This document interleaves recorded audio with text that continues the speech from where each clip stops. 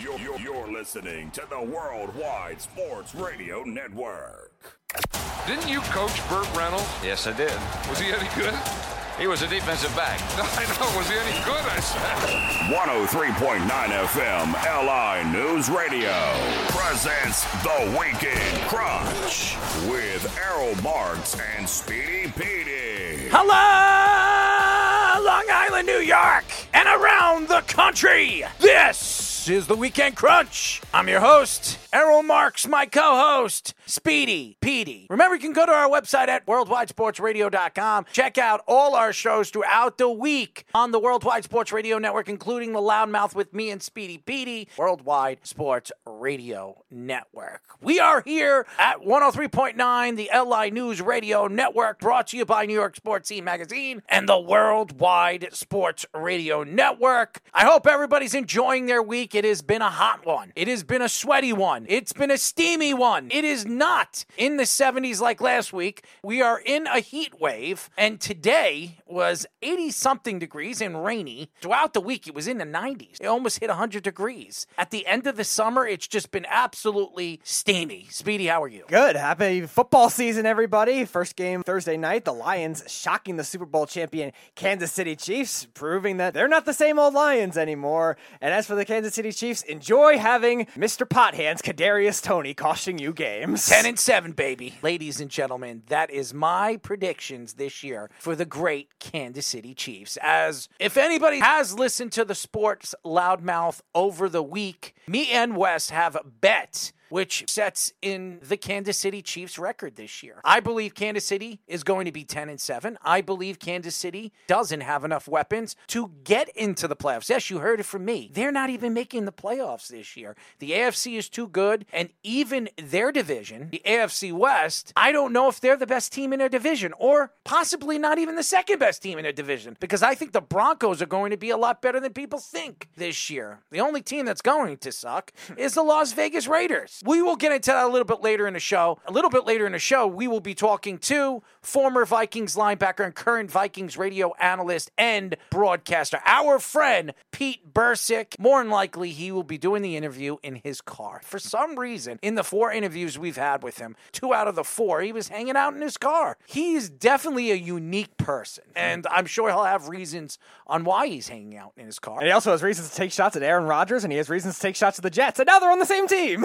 Look at that one. Nick Bosa signs a 5-year, $170 million deal, making him the highest paid defensive player in NFL history. Travis Kelce injured. Chris Jones still holding out for the Chiefs. So what does that spell? Well, after Thursday Night Football, it might be spelling a lot of money, because that's what Chris Jones is going to receive, even though Kansas City's defense played very well against the Lions. And the Lions' strength going into the season is their offense, not their defense. Their defense is good, but mediocre. What's going to make the Lions a dangerous team this year is their offense, and what their offensive line could provide for their quarterback and Jared Goff and the wide receivers that they have. And Laporta looks like he could be a good tight end. Definitely excited to see what the Lions could do in their division this year. Vikings could make Justin Jefferson the highest paid receiver very soon. Justin Jefferson is looking for a big contract. As we saw last year, it was the year of the wide receiver. Maybe before the season even starts, Justin Jefferson could have the most expensive wide receiving contract in NFL history. Aaron Rodgers says that the Jets' experience has been even better than expected. Listen to that, Jet fans. Or how about this? Listen to that for all the writers, the analysts, everybody that is taking shots about Aaron Rodgers, that he's not a team player or he just ruins organizations. But Aaron Rodgers says it's a great experience. You haven't heard him say that about Green Bay or the Green Bay organization, but Aaron Rodgers is an idiot. He doesn't know what he's talking about. Eli Manning warns Aaron Rodgers about the New York media, says they are in the honeymoon stage with him. So he's pretty much saying as soon as he starts to lose, the media will attack him. But I and everybody that knows anything about the media believes, even if they attack Aaron Rodgers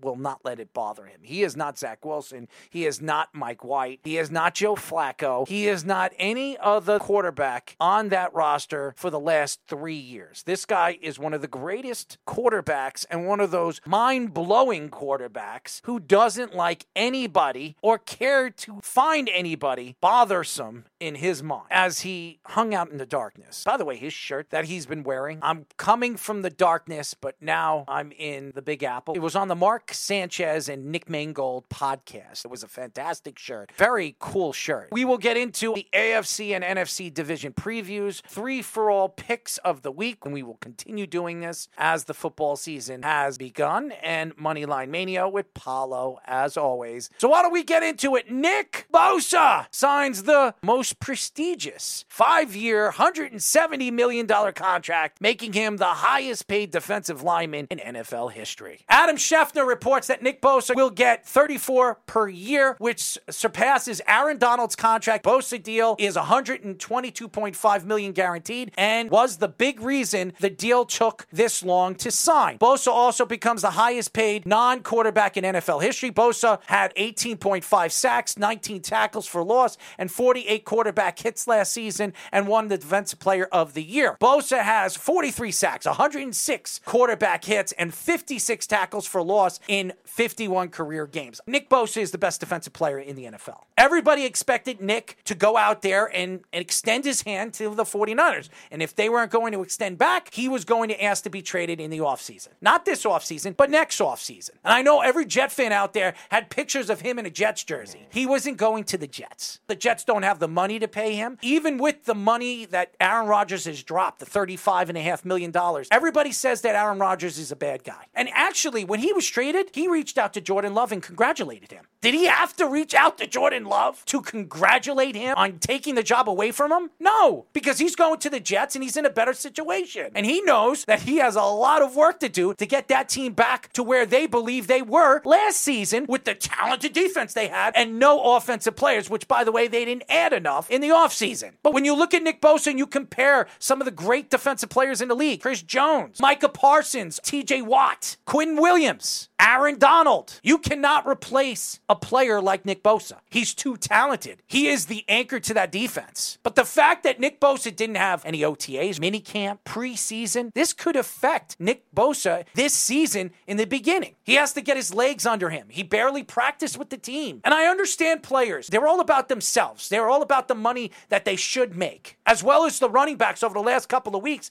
have been thrown to the wolves. And they have stood out and really tried to speak out for all the running backs throughout the league because they believe they should get paid just as much as a quarterback, as a cornerback, as an offensive lineman because they're as important to the offense as any player on the field. To lose a defensive player like Nick Bosa, it's like the Jets losing Aaron Rodgers. Nick Bosa is everything to the 49ers. The pressure, everything he puts on the opposing quarterback. And this is a guy that is going to go out there and give you everything every single week. Hurt or not hurt, he'll go out there and play. And that says a lot about him as a player. That says a lot about a captain that he is on the field. And remember, you're going into the season with Brock Purdy. You need all the defense that you can get. He's a very small sample right now as it is. And for a guy that was a last pick of the draft, too, coming off a UCL injury, it's going to be very tough to trust. You're going to have to see a lot of heavy motion yards after the catch offense to start this season until Purdy gets reacclimated. I'm surprised he's starting as it is. I was expecting him to be out at least a month. They're going to ease him in, and they trust him to do that more, I guess, than somebody like a Sam Darnold who's had short accuracy issues his whole career. Andy Reid said that Travis Kelce hyperextended his knee during Tuesday's practice. The Chiefs medical staff say his ACL is intact and there is no structural damage. Ian Rappaport reports that initial diagnosis was a bone bruise and doesn't see it to being a long-term injury. You have to look at the big picture. He's everything to offense this year. Who do they have? Who do they trust? Do you trust anybody on that roster besides Patrick Mahomes, where everybody's going to be gunning for him, trying to take his head off? Oh, you don't trust the great Kadarius Toney? No, I don't. Oh, don't worry. They also have ex-Giant Richie James, who was Mr. Fumbleitis last year. I just think that when you look at Travis Kelce and look at his ability and what he's capable of doing, you know that they have to be very careful with him because if you lose him for a significant amount of time,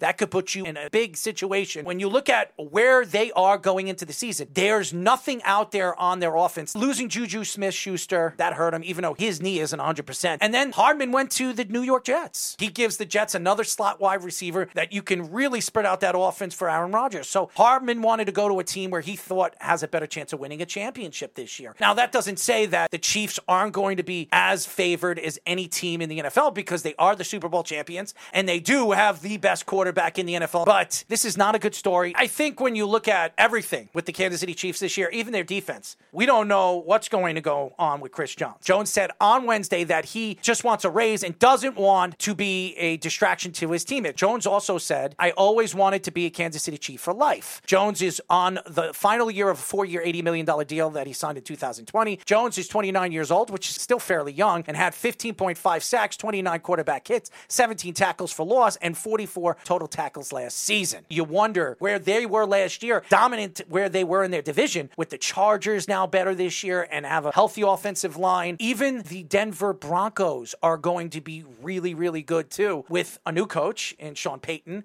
who likes to talk as well, and also a quarterback that wants to prove himself, which he did not do last year after getting a $200 million contract. Are the Chiefs the best team in the AFC? Are the Chiefs the best team in their division? ESPN's Jeremy Fowler says the deal for Justin Jefferson to become the highest paid wide receiver could be coming a lot sooner than people think. ESPN's Diana Ruzzini also added the deal could come as soon as next week. Jefferson has had 1,400 yards or more in his first 3 seasons in the NFL. Jefferson has had over 100 catches in every year besides his rookie year, when he had 88. The Vikings recently made TJ Hockenson the highest paid tight end in the NFL. Jefferson has mentioned he wants Kirk Cousins to remain his quarterback. Cousins is on his last year of his extension. He will be in the offseason a free agent. Jefferson is the franchise. He's the best player on the team. They decided to part ways with Dalvin Cook. Dalvin Cook, for years before Jefferson, was the best player on this roster. Justin Jefferson's the best player right now in the league. Besides the quarterback position, I know Patrick Mahomes is the guy, but besides that, Justin Jefferson is by far the best player in the league. And right now, if you want to compare a player to believes Jerry Rice's records are going to be broken, it's this guy. The way he is playing, the youth, the opportunity that he has in Minnesota, if Kirk Cousins stays there, he is going to put up between 1,300 and 1,500 yards every year. And he's going to give you 10 to 11 touchdowns. If he does put those numbers up, you're talking about Jerry Rice kind of numbers. He has to do it for 20 years. Can he do it for 20 years? The NFL is different now. They're more athletic. They're faster, they're stronger, and it's different rules. It does bode well for the wide receivers now than they did when Jerry Rice played. It's become more of an offensive game, not a defensive game. Everything goes for the quarterbacks, the wide receivers.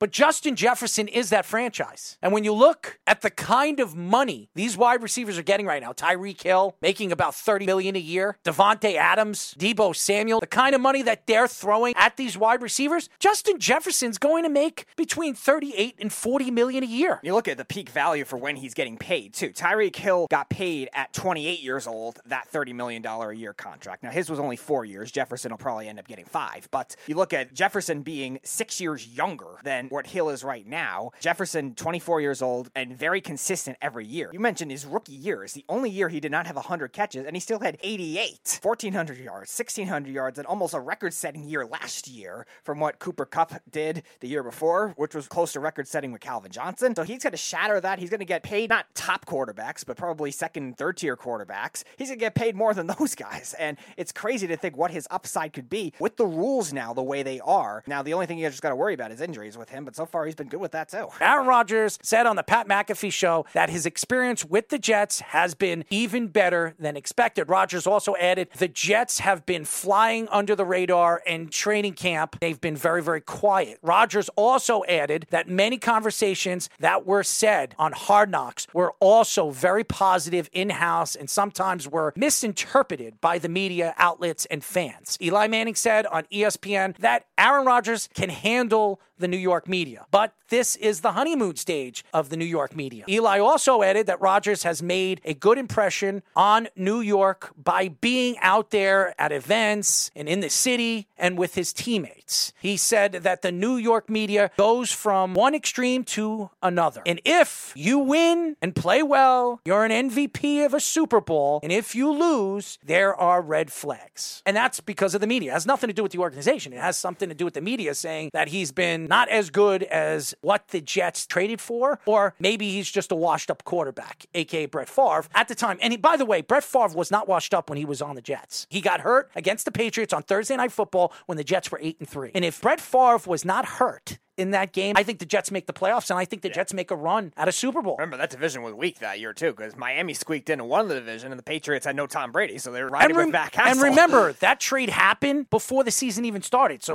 Brett Favre didn't play at minicamp, didn't practice with any of the youngsters. He just went on the field and played. Aaron Rodgers hasn't been at minicamp for like 4 years. This is the first minicamp that he showed up to, hung out with the team, hang out with some of the players that he plays with, and shows that he is not only a team captain, but he shows that he is one of those players you want to play for in the huddle. And I think that's going to make a huge difference as the season progressively moves forward and you're trying to compare and contrast the Jets from last year to this year, which I think is going to be completely different. And you look at the organizational stability now, too. I think there's a lot of players, not just Aaron Rodgers, but other players that trust the Jets to be able to do the right thing, too. I know Quentin Williams was posting all these things to say that the Jets were doing it wrong, delaying signing him, but that wasn't the case. Joe Douglas had a process. He had a plan, too. And you kind of see the difference now with Woody Johnson returning after he left to do his ambassadorship from Christopher Johnson, and you're trying to see that power come back within the ownership, too. And Woody Johnson, before that, was kind of crazy. He was doing all these big signings, flashy signings that didn't work out. They brought in Le'Veon Bell. They brought in all these other receivers that didn't work out, and it just made a bad impression on them. When we come back, our very special friend, we will be talking to former Vikings linebacker and current Vikings radio analyst and broadcaster Pete Bersick here on the Weekend Crunch.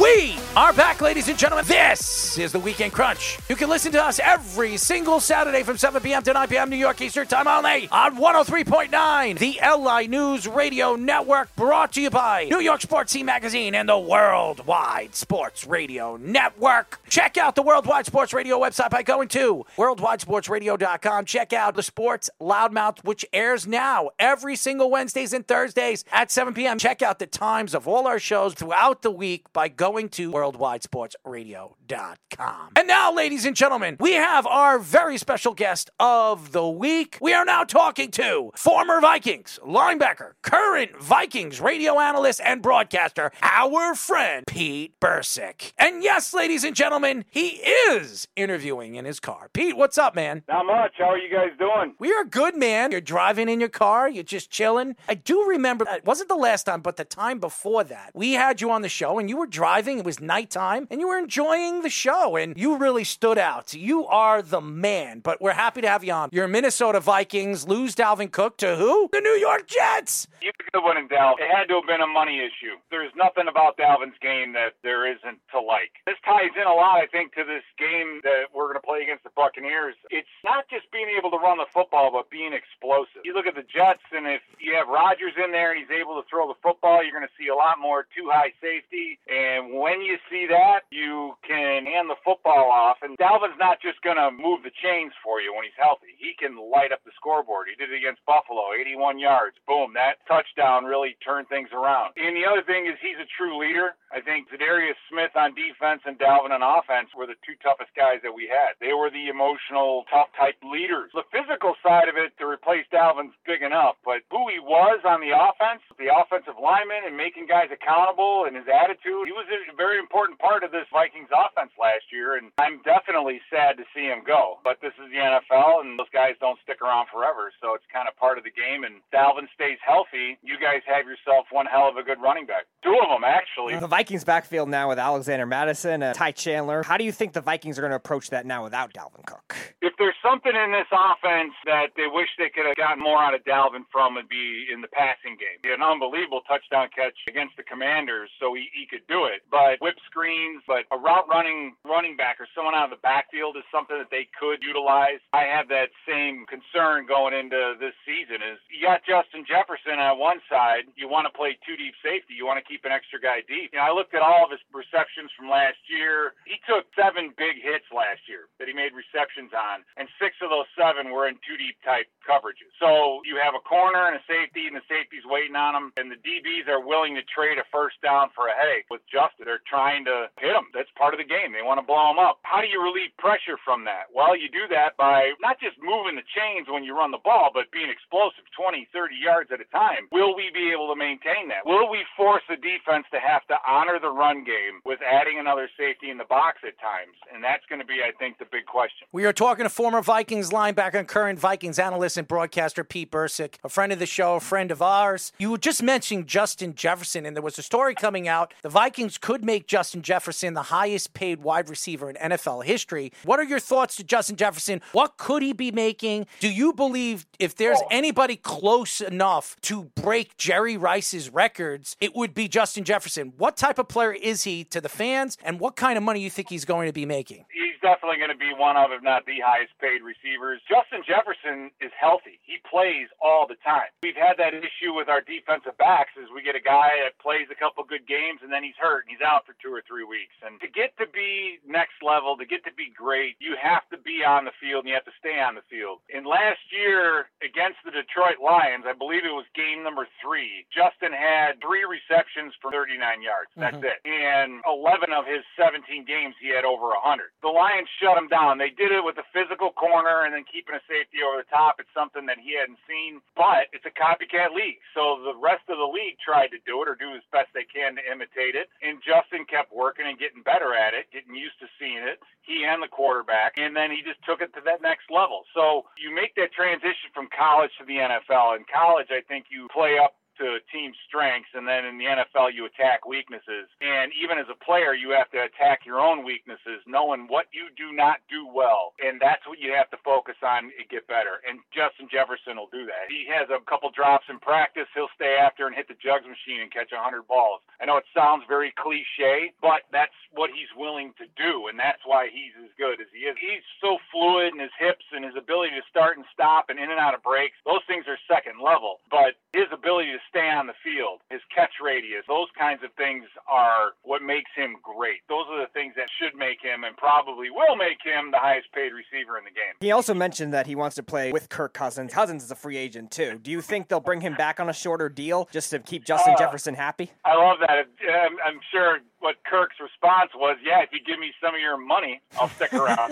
That's the logical question. You lock up TJ Hawkinson for a while, and if you get Justin done, then the next question is going to be who's going to be throwing him the football. Because do we have the draft equity for next year to look at one of the top 2 quarterbacks? That kid from USC, he's good. He's really good. I saw plenty of him with Jordan Addison and watching him. So who's going to be throwing him the football? That's going to be the main thing. But you'll have 2 down, 1 to go. And contract thing, I'm thinking about like Dante Culpepper and Randy Moss, and both those guys wanted to be the number 1 paid guy on the team and made the team choose. The team had to make a choice, and they chose Dante. So that's unfortunate. The money part of it, I'd love to keep these guys around forever, this group, but it may or may not be a reality. Jordan Addison was the best wide receiver going into the draft from USC in a very long time. A guy that a lot of people think will be explosive on the other side from Justin Jefferson. This kid is explosive. Over the offseason when he was drafted, he got in trouble speeding in his car, and this is a big problem when it comes to these young players. They make a lot of money, they buy these fast cars, and they cause a lot of trouble on the road. Think about it. When you were 22 years old and someone gave you $2 million, I never would have gotten in trouble. You've made millions, don't lie. I made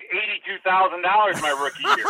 I always get that, though. People come up and they say, how come these guys just can't stay out of trouble? They got all this money on the line. No, it's not about that. It's about all of a sudden having a boatload of money in your pocket. You finally made the NFL. You can finally get women to talk to you when you go out in public.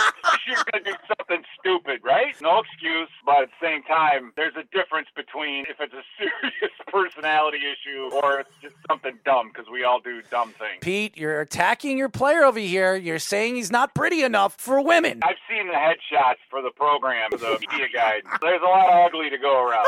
You know what they should do? They should take your head and put on every one of their bodies, and then they'll be beautiful. When I played training camp, that was one of the contests, was King Ugly. Who was the ugliest guy on the team? And people would vote with their money, and you go from there. So people complain, I can't recognize football players because they always have their helmets on. That may be a good thing for you. I want to see some of these guys with their helmets off. It scares children. Empty movie theaters. I played with Daryl Talley. I love Daryl. Daryl is one of my favorite guys of all time, but Daryl Talley was ugly. I get paid to talk, and it leaves you speechless sometimes how ugly some of these guys are. If only the 2008 Steelers had a competition like that, it would be a great final of Alan Faneca versus Brett Kiesel. Poor Daryl. These guys could do that deal where they could walk through the facility and get the clocks to stop just by looking at them. It's amazing how ugly some of these guys are. It's unbelievable. And I got plenty of it to go around, too. It's not like I'm sitting here saying I'm above and beyond it. Where it's an ugly game played by ugly people. That is such a bunch of crap, because look at Nick Bosa. Every single woman wants to jump his bones. How about Jimmy G out with a porno star every single weekend? So you named 2 out of 1,200? Well, Aaron Rodgers thinks he's pretty. That's like 1/10 of 1%. Yeah, there's going to be freaks and flyers. Of course there are. But for the most part, no thank you. I don't know about you, man, but I'm not looking at these guys' faces. Go find me an offensive lineman that you could put in that same category. Look at Joe Thomas. Look how beautiful he turned out to be. Yeah. Ugly game played by ugly people. Jordan Addison, he's small. He's not Mike Evans, that's for sure. He's not a big body guy. But what he is very quick off the ball, and he's a very, very good route runner. He has great awareness in when he sees the coverages that he's working up against, he knows how to tweak his route ahead of his years. In that respect, missed some time in training camp with injury. That's always a concern. It's a concern with everybody, but he doesn't have a track record, but you need him to stay healthy. Jordan Addison, he's in the best place. If you're a first-round draft pick at wide receiver, I think playing alongside Justin Jefferson is probably the best place you could possibly go. The other guy is going to get all the attention. Addison, I think, is going to have a lot of opportunities. I think Cousins has a lot of faith in him already, which is a good thing, because quarterbacks, do they favor guys? I don't know, but they already have a good rapport. And then don't forget about KJ Osborne. I think KJ Osborne, the thing with KJ is he's come up big in big spots. Third downs, times when we've needed touchdowns. Sometimes you just find guys like that when the bigger the play, the bigger the point in the game, the better they play. And KJ Osborne has shown us, at least as a number 3 receiver, no spot's too big for him. I'm very interested to see how those guys play. And then as a group, you lump TJ Hawkinson in there. It's going to be a good group. And don't forget, we signed Josh Oliver, who's a very good blocking tight end. And I think in this day and age, you need a guy like that. Like the New York Giants did back in the day with Shockey. They'd have 12 personnel or 2 tight ends in the game, but run their 3-wide offense and throw nickel in there against it, and then they just move them in and run the football. It could put a defense from a personnel standpoint in a jam when you have that kind of a versatility out of a tight end. Will they use that? I don't know. That's the beauty of opening day, is you have no idea what's going to happen. So I'm just excited to see kind of it all unfold, and hopefully we can come close to repeating what we did last year. So you have the Giants on the tip of your tongue, because wasn't the Giants the team that eliminated you guys in the playoffs last year? That would be correct. I'm a Giants fan, and I didn't even go there. That's all right. One of these days when you make it to the playoffs, the Jets make it to the playoffs, you'll see. Oh, he's throwing some curveballs at me. Well, of course, he has to take shots at them more now that they have Aaron Rodgers. I'm just glad he's out of the division. Well, then again, though, he might be with us next year, because that's what happened with Favre. We know what happens when Green Bay quarterbacks go to play for the Jets. Hopefully you've taken away his cell phone camera and everything else. So you think that Aaron Rodgers is going to be taking pictures of his ding-dong and sending it out to all the women? Don't worry, Zach Wilson might take his cell phone camera and do that. That's instead. true. It didn't go so well for the last time a quarterback from Green Bay went to New York. You know what the Jets need to do? They have to reach out to Zach. Zach take a picture of his ding-dong and claims it's Aaron Rodgers. Just because you're paranoid doesn't mean they're not out to get you. So watch out, Aaron. You hear Eli Manning came out and he warns Aaron Rodgers about the New York media. He says it's a honeymoon stage right now. Wait until you start to lose. That thing flips really quickly. The Jets start 1-3. Trade him now. Thinking about the Jets, I saw an article about plus or minus on days of rest, right? Like the 49ers face more teams where the 49ers get less rest than the team they're playing against. It's like 23 days total. It's the biggest discrepancy in the schedule that they've ever seen. And I'm trying to think if the Jets were on the plus side of that. They're Probably never. not with all the primetime games. The Jets are never on the plus side. They're always on the negative. If Rodgers brings the referees that he had in Green Bay with him, you're going to get a lot of calls. You're going to get one call, a drive that'll move the chains so you can put points on the board. It'll cancel out with the refs that Bill Belichick still has with the Patriots. Ouch. Pete is just taking shots at the New York Jets. I'm not taking shots at the Jets. I'm taking shots at Aaron Rodgers, who when he played with the Packers, because we saw him every year for 15 years. He didn't want to be there. He hasn't had any thought or any admission over the last couple of years from that organization that he was going to be safe. And now all of a sudden he goes to the darkness and he was about 90% sure he was going to retire. He comes out of the darkness and he says, you know what? I want to be a Jet. So he just enters another darkness. I don't know if that's what ayahuasca does to you or what, but maybe he and our guy Dalvin were hanging out. Well, Dalvin just had a kid. He just wanted the $8.6 million. Well-deserved. Speaking of Dalvin Cook, this running back story that is just growing legs, all these running backs, these guys that have been taking beatings. We understand that the average running back only plays 3.5 years in the NFL, but there are a lot of good ones, and they are up for contracts, and nobody wants to sign them, nobody wants to extend them, and now they want to be traded. I think what you're seeing now is the final culmination of all the rule changes and everything else that have been made from the passing game standpoint to make throwing the football a lot easier. The gloves make it a lot easier. Short pass is almost like a long handoff now. And you see teams like Kansas City, they win the Super Bowl with the 7th-round draft pick at running back, and people think, oh, well, we can do that. It's like, not really. You don't have Patrick Mahomes. Most teams have a quarterback that needs the serious threat of a run to open up the passing game. I think it's team by team. If you've got a quarterback that can scramble and extend plays, number one, you're going to get the pass rush to change. And that was one of the big things with Aaron Rodgers, is Rodgers didn't scramble to move the chains. He scrambled to extend the play, and when he and the receivers were on the same page, he would burn you deep. You let him out of the pocket, you hold your breath because he's going to heave it down the field, and he's going to make you pay. That made the defensive linemen get less edgy. They got more controlled pass rush. They want to keep him in the pocket. So Aaron Rodgers, because of his abilities, already took away from the defense's ability to pass rush. It's not like they've had the best offensive line in the league for the last 10 years in Green Bay. It's the Aaron Rodgers effect, and it's the same thing I think with Mahomes too. Now, you look at the complete opposite is Kirk Cousins. They know he's going to be in the pocket. We know where he is going to be when they throw the football. So we can play two-man against him because he's not going to pull it down and scramble him. So that's going to help us on the coverage side. And then we can run three-man stunts. We can run stunts all day long because we know where he's going to be. You can't be that reckless and gamble that much when you have a quarterback that can move. My point, if you have a quarterback that can move, then maybe you can get by without a good running back. But if you have a pocket passer, you have to have that running game. And unfortunately, it seems like, yeah, the running back position has been devalued a little bit. But you know this game. It ebbs and flows. Somebody's going to lose a couple of receivers and then just say, you know what, we have to run the ball, just run the football, play good defense, and they're going to go far. It's unfortunate because I think Dalvin Cook is one of my favorite Vikings that I've seen. Adrian Peterson obviously is up there. Now he could be one of your favorite Jets. But I'm a Dalvin Cook fan. Doesn't make me a Jets fan. But you could just rank the Jets players. Number 1 is Dalvin Cook, from number 53 to Aaron Rodgers. And first of all, Pete, we all understand how you feel about the New York Jets, because I remember last year when the Jets were heading over there to Minnesota, you were very sure that the Minnesota Vikings were going to pulverize them. And if it wasn't for bad play calling at the goal line for our great friend Mike LaFleur, who's no longer the offensive coordinator here, thank God he's over there with the LA Rams. But hey, we have Nathaniel Hackett, so we're going to hack it now, baby. I do remember what you said last year. You did say that the Jets are going to have problems scoring on the goal line, which they very much did. They were 1st and 1. Mike White, 6'5", had him try to run the ball not once, not twice, but 3 times. And they couldn't get into the end zone. That's why the Jets lost against Minnesota last year. Minnesota should have lost that game. You guys have such a fast and physical defense. And for the Vikings, it was fortunate what you guys were missing, I believe, both of your running backs at the time. It was White's second game because he had come back the week before you guys played at home and beat somebody. Chicago crushed he had them. a good outing. So I know you guys are used to flying over Minneapolis on your way out to the West Coast. Yeah, you have to stop and lose a football game, so it's not good. It's not fun for anybody. There is another shot by Pete Bursick, ladies and gentlemen. He has to do it more now that Aaron Rodgers is on the team. We're just having a little fun. You know what I want to see? I want to see the Vikings go to the Super Bowl against the Jets this year. That would be great. If that happens, I will fly out and be in studio with you. No.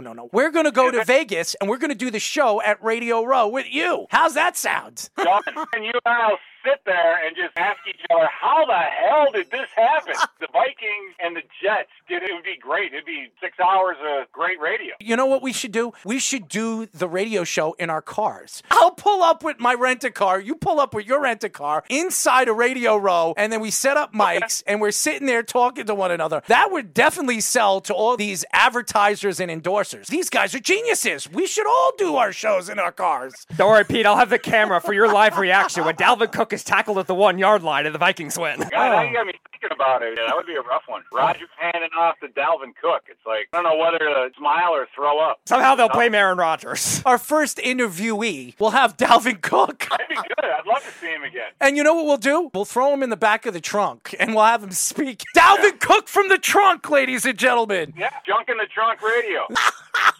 With Pete Bursick. Go sell that one. This is Pete Bursick. This is Errol Marks and Speedy Petey. And we now have a nice little bet that if the Jets and the Vikings meet in Super Bowl 58 this year in Vegas, me, Speedy, and Pete Bursick will be at Radio Row in our rent-a-cars doing a show. Dalvin in the trunk. With Dalvin in the trunk, baby. Junk in the trunk. And hopefully we don't deflate the balls before the game. Thank you, Tom. Thanks, Pete. We really enjoyed the interview, and keep up the good work. We'll talk to you the second half of the season. We'll talk a little Vikings and New York Jet football. I love it. Anytime. All right, go Giants. I mean Vikings.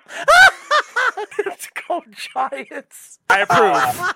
What are you drinking in there? Whatever I can get my hands on. Maybe gasoline. I have no idea. Listen, you better be careful. It seems like a lot of football players or ex-football players are getting arrested. My car doesn't ever come out of park. I just sit in it. You're the only ex-football player that hangs out in his car by himself. Good company, but outside shot, it's up on block. It doesn't really go anywhere. I just kind of act like I'm driving to work every day. Your wife's probably saying, what is Pete doing in the car again? She doesn't care as long as I get out of the house.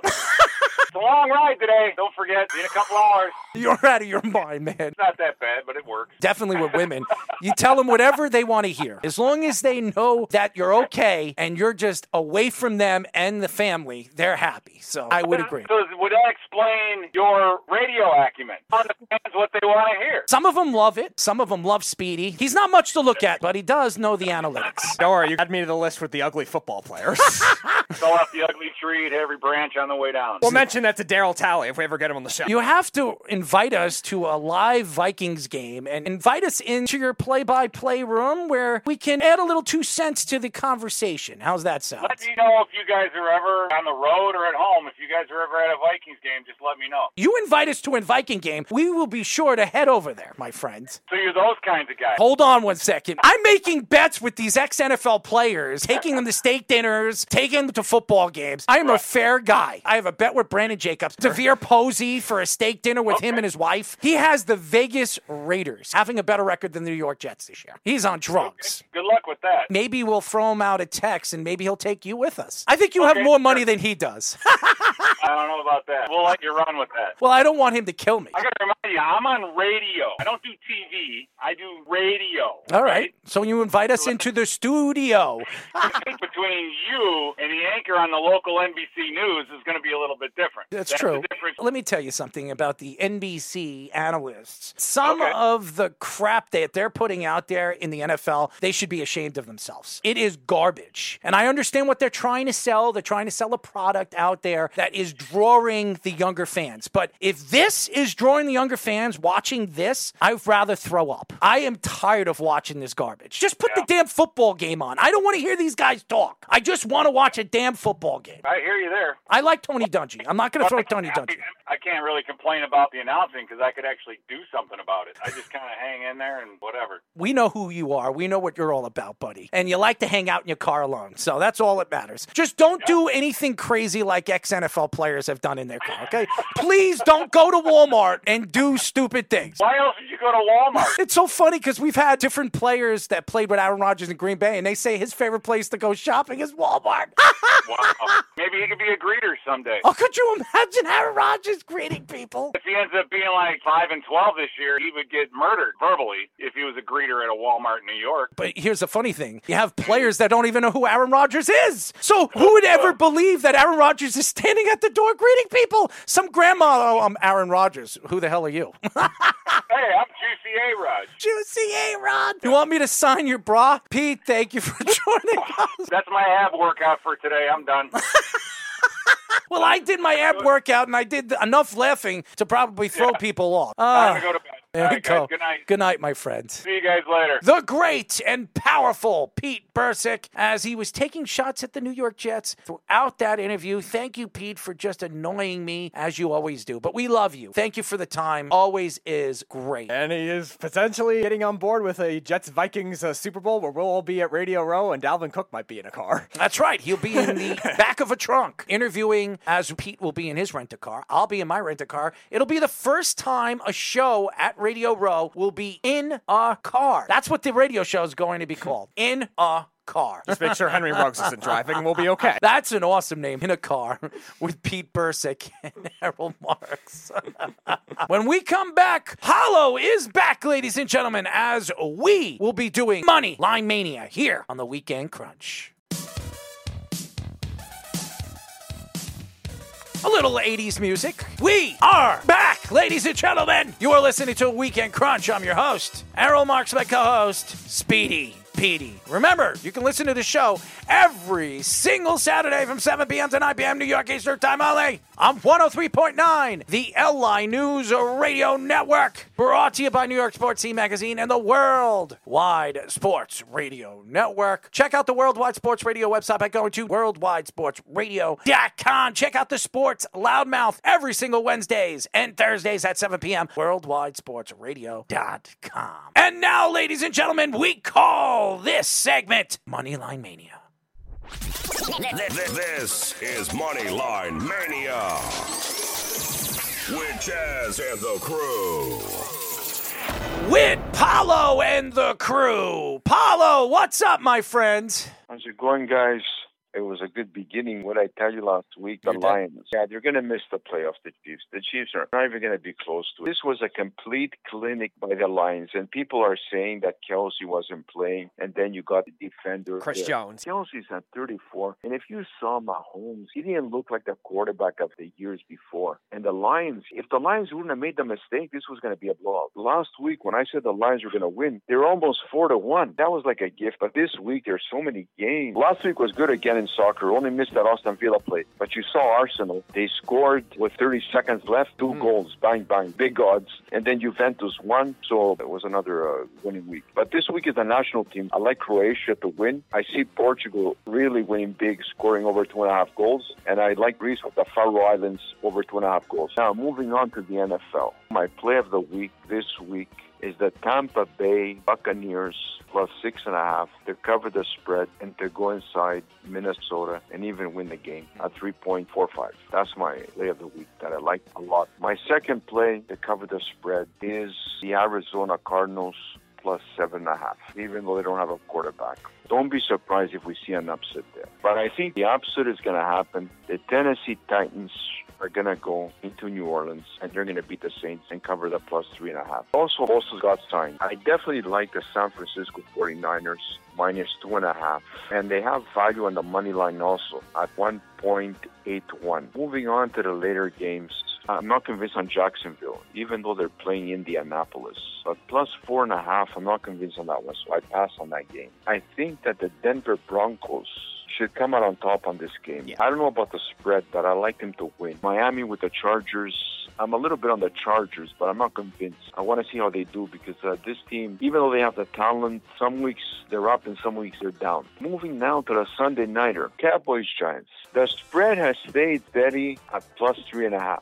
on the Giants. But the Cowboys have taken all the money. The Cowboys on the money line have dropped down to 1.61. And the Giants are at 2.58. The thing that worries me is that they're actually teasing to take a Cowboys at the minus 3.5 or 1.61. I'm not convinced. I need to see more of this Giants team, because if the Cowboys do win this game, they're going to win by over 2 touchdowns. It's not going to be a close game. So if the Cowboys do win, they will cover the spread. Now, getting down to the Monday nighter, where the Jets are playing the Buffalo Bills.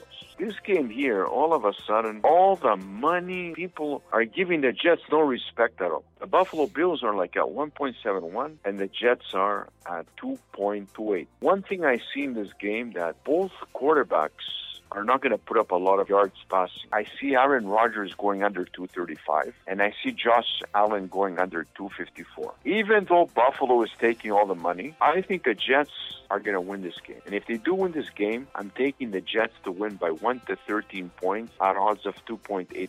I'm not convinced that the Bills should be such a big favorite. What the line makers are saying in the serious market is that this is going to be a defensive game, but I could see it going over 45. But as far as the win, the Buffalo Bills, I would never put money on the Buffalo Bills at 1.71. If I'm going to play this game, I'm going to take the Jets to win by 1 to 13 points. They won't win by more. So I'm going to move on to some of Wes's plays. Wes could not be with us tonight, but did text a couple of his plays that he likes. He has 3 of them in the NFL. The Chicago Bears, -1, he is going to take pretty much outright over the Green Bay Packers. It has been announced that Christian Watson, their best receiver for Green Bay, will be out of this game. So he likes Chicago -1. He also agrees with you, Paulo. He likes the Broncos -3.5 against the very lowly and dysfunctional seeming Las Vegas Raiders. And a little bit of a disagreement. He likes the Saints to cover -2.5 against the Tennessee Titans. See, the thing is with that pick there, with the Saints, the Tennessee Titans have the better quarterback, and the Tennessee Titans have the running back. The Tennessee Titans,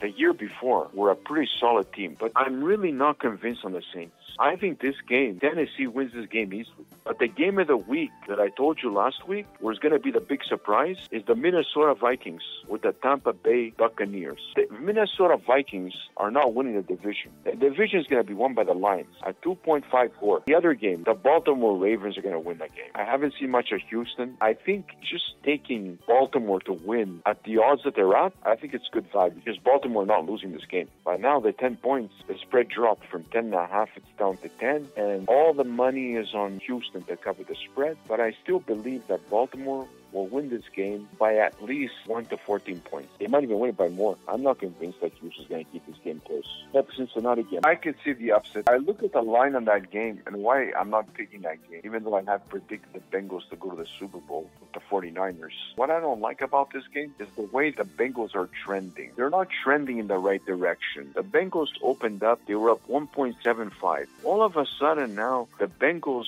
are at 1.86, and the Cleveland Browns taking some serious money, and the spread has dropped down to +1.5. So if the Cincinnati Bengals were such shoo-in in this game, that which they're not, you're looking at a game that's going to come down to the fourth quarter. Who takes it? Their game, the Rams with the Seahawks. That game there, the spread is -5. The Rams this year, I think, don't have a team. They've lost a lot of talent. Defensively, okay, they got Aaron Donald. Cooper Kupp is not playing. I can see the Seahawks covering the spread easily. -5. I don't see the Rams keeping this game close. The other game that caught my eye is the Philadelphia Eagles against the New England Patriots. I think the Patriots are going to cover the spread +4.5. I watched some college football this week. I said that Duke would beat Clemson. You know why I picked that game? Because I'm not convinced on this Clemson quarterback. Duke was at 5-1. People, when I told them to go play Duke to win and to cover the spread, they thought I was crazy. One college game that I see this week is going to be a blowout to the USC. USC has a 31-point spread. You think they cover that? Yeah, but in the NFL, I picked the Lions to win the division. I picked the Chargers to win the division. I picked the Jets to win the division. I picked the Falcons to win the division, the 49ers to win the division, and the Dallas Cowboys to win the division. I know you said last week you had the Ravens over the Bengals in the AFC North, despite you having the Bengals in the Super Bowl. Yeah, the Ravens are winning the division. When the opening odds, where I look at the markets, were opened up, the Bengals to win the division were up 2.12. The Ravens, when I told you the Ravens to win the division, they were up 3.65. You know what the odds are now? Cincinnati is at 2.46 to win the division, and the Ravens to win the division are at 2.82. So the Baltimore Ravens could be the upset of the season if they win the division. But I still believe that the Bengals and the 49ers are going to go to the Super Bowl. A rematch of two different Super Bowl matchups from the 80s. The almost Super Bowl last year, but both teams losing in the conference championship games. I told you, the Chiefs, the Eagles, and the Buffalo Bills, I'm not putting that. They're not winning the Super Bowl. The teams that will win the Super Bowl will be, number one, the 49ers, the Cincinnati Bengals, and the dark horses are two teams to win the Super Bowl. The New York Jets and the Dallas Cowboys. You know what the odds are on the Dallas Cowboys now to win the Super Bowl? From 20-1, the Dallas Cowboys have dropped down to 14-1. The Jets from 30-1 are down to 18-1. And the 49ers from 11-1 are down to 9.8. And Cincinnati has actually drifted. So people do not believe that Cincinnati is going to win the Super Bowl. All of a sudden, Cincinnati was trading at 10-1, and now they're trading at 11.5. I think I'm going to be correct on my Ravens winning the division pick at 3.65. All righty. Paulo, thank you for joining us. Happy football season. Happy NFL kickoff. Good luck with all your picks this week. I told you I'm putting the money on Moneyline, where she's putting the money at the betting partner, because here I don't have a betting partner, so I can't go put that kind of money that she plays. So she's putting all the money on the Baltimore Ravens on the money line at 1.4. You got it there. Good luck, guys. We'll talk next week. Thank you, Paulo. Enjoy the game Monday night. The great Paulo. And by the way, he has been on track over the last couple of weeks on his picks. So if you're a betting man, I've been saying this over and over again. Paulo has been fantastic. Tune in every single week with Moneyline Mania on the Weekend Crunch. When we come back, some NFC previews as we will get into the New York Giants. Where could they be in the NFC East? The 49ers. Is Brock Purdy the answer? And Derek Carr, ladies and gentlemen, could be the best quarterback in the NFC. When we come back, we will get into that here on the Weekend Crunch.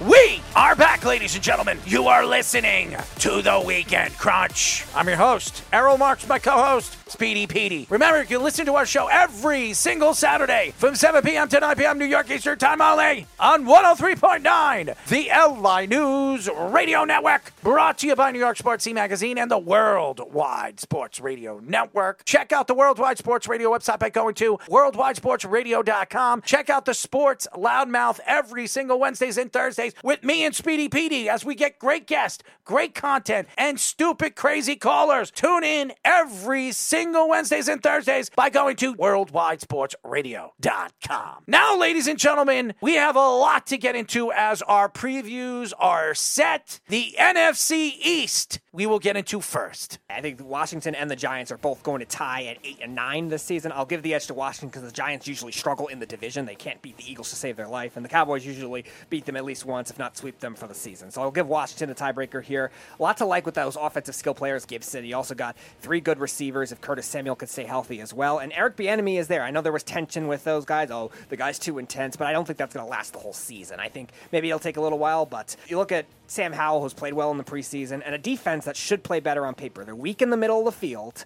They've drafted a lot of linebackers that have not panned out for them and a lot of veteran guys, but their pass rush, if Chase Young comes back healthy, is going to be a tough one for them to be able to do. And their secondary, they drafted a couple corners, a lot of corners that played well for them last year, too, at the beginning of the season. So I think they'll be better. Not a playoff team, Washington, but I do think they'll be better 8 and 9. I have them tied with the Giants in third. I look at what the Giants, what they have of the wide receivers. Hopefully Darren Waller could definitely help factor in because he's right now played a lot of big slot in this preseason. Problem is the Giants have a lot of guys that are traditional slot receivers, and they're going to need someone else to emerge. I like Isaiah Hodgins, but he's really the only one I could trust on a consistent basis. And their defense, they definitely got a lot better talent-wise this offseason, too. I like the move for Okereke, the linebacker. Deontay Banks had a really good preseason, too. The question is with them is can they get enough consistent edge rushing, too, in Wink's scheme? With Thibodeau and Ojulari, if they can stay healthy, too, they got some depth, but do they have enough of those guys to help out their counter? And stopping the run, too, was an issue for the Giants at certain points last year. I'm going to go with Dallas number 2. I'm going to say 10-7 for them. I think they fall off a little bit record-wise with the harder schedule, but I think their improvements this offseason are helpful. I like the move for Brandon Cooks a lot because they always were missing that number 2 receiver alongside CeeDee Lamb for quite a while after they traded Amari Cooper. They were trying to patch guys in, and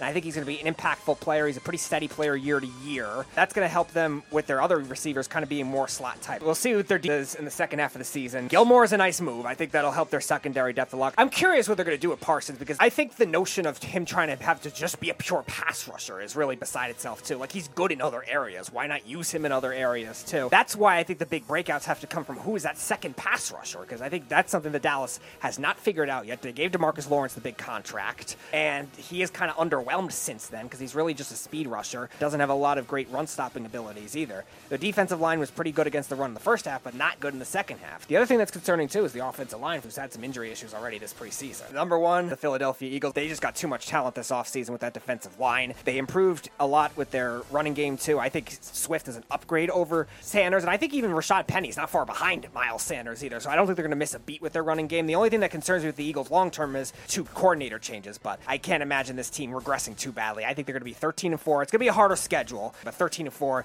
they're my number 1 seed in the NFC. I'm going to go Washington as my final team in the NFC East. I think they're good defensively. I question their offense because they're complaining already about Eric Bieniemy, so I don't know what's going to happen this year with the quarterback. You can't trust Sam Howell. I think Rivera's going to get fired before the season's end. I just don't know if this team knows where they're going. I think ownership with Harris is definitely moving in the right direction. I just think they're a 7-win team, an 8-win team. I don't think they're any better than that. So I say Washington's the worst team in the NFC East. I like the Giants this year. I think they can win 9 or 10 games. I think they have the quarterback, Daniel Jones. I think they can run the ball. Saquon Barkley's going to have a great year. And their defense is going to be even better with Wink there. He didn't get a job in the offseason. He only interviewed for one of them. I do believe Wink Martindale is the defensive guru, something they haven't had since they won a Super Bowl in 2011. I think they have the ability to get to the quarterback, and I also believe they could throw the ball with Darren Waller. Will give them about 7 or 6 touchdowns and command double teams in the open field. I think they're good, and I think the Giants could make the playoffs. I think there could be 3 wildcard teams that come out of the East like it did last year. I think the Giants are a 10-7 team or a 9-8 team. They could sneak in as a wildcard team, the last wildcard team, so they're third best team in the NFC East. I have the Cowboys second. I think with Micah Parsons and what this team is capable to do defensively this year, I like Dak Prescott. Pollard's going to have a great year. He's the guy. He is going to be a guy that's going to get touches at catching the ball and running the ball, and I think CeeDee Lamb is going to have another phenomenal year. He's expecting a big contract at the end of the season. If he has another year like he had last year with close to 1,500 yards and 10 touchdowns, he's going to get his money. And I think that this team all around is going to be a dangerous team defensively. If they stay healthy this year and they stay out of trouble off the field, I expect them to be a top 5, top 7 defense in the NFL, with Micah Parsons being one of the lead rushers in all of football. I think he's fantastic. I think he's going to get at the quarterback. He's going to hit the quarterback a lot. I would say the Cowboys are a 12-5 team, 11-6 team. They make the playoffs. They're a wild card team. I question the coaching over there. And now with the new offensive coordinator, they have the same defensive coordinator, they have the same defense. I would say number 2, the Cowboys. I have the Philadelphia Eagles going number 1. With the defense that they have, the youngsters that they have, Jalen Carter is going to be beastly this year, could be defensive rookie of the year. I like their running game. They added Swift in the offseason. They have A.J. Brown. They have Smith. And Jalen Hurts, if he stays healthy this year, this team could win 14 games. They have a tremendous offensive ability. Their offensive line, which is the best in football, they're coming back. Johnson's back. Kelsey is back for another year. I expect that this offensive line will stay healthy and be able to compete all season long against some of the best defenses in the NFL. The NFC East, you have 4 teams that could go in the top 10 when it comes to defensive talent. So it's going to be fun this year with the Eagles, and I think the Eagles are the best team in the NFC East. NFC North. Another one I have a virtual tie for. I have the Packers and the Bears both tied at 7-10. Chicago's defense, we're still trying to see if it's going to transition. Eberflus is a great defensive coordinator. I think he's going to make a lot of these young guys good up front. We've seen Jack Sanborn, Dominique Robinson play very well last year up front.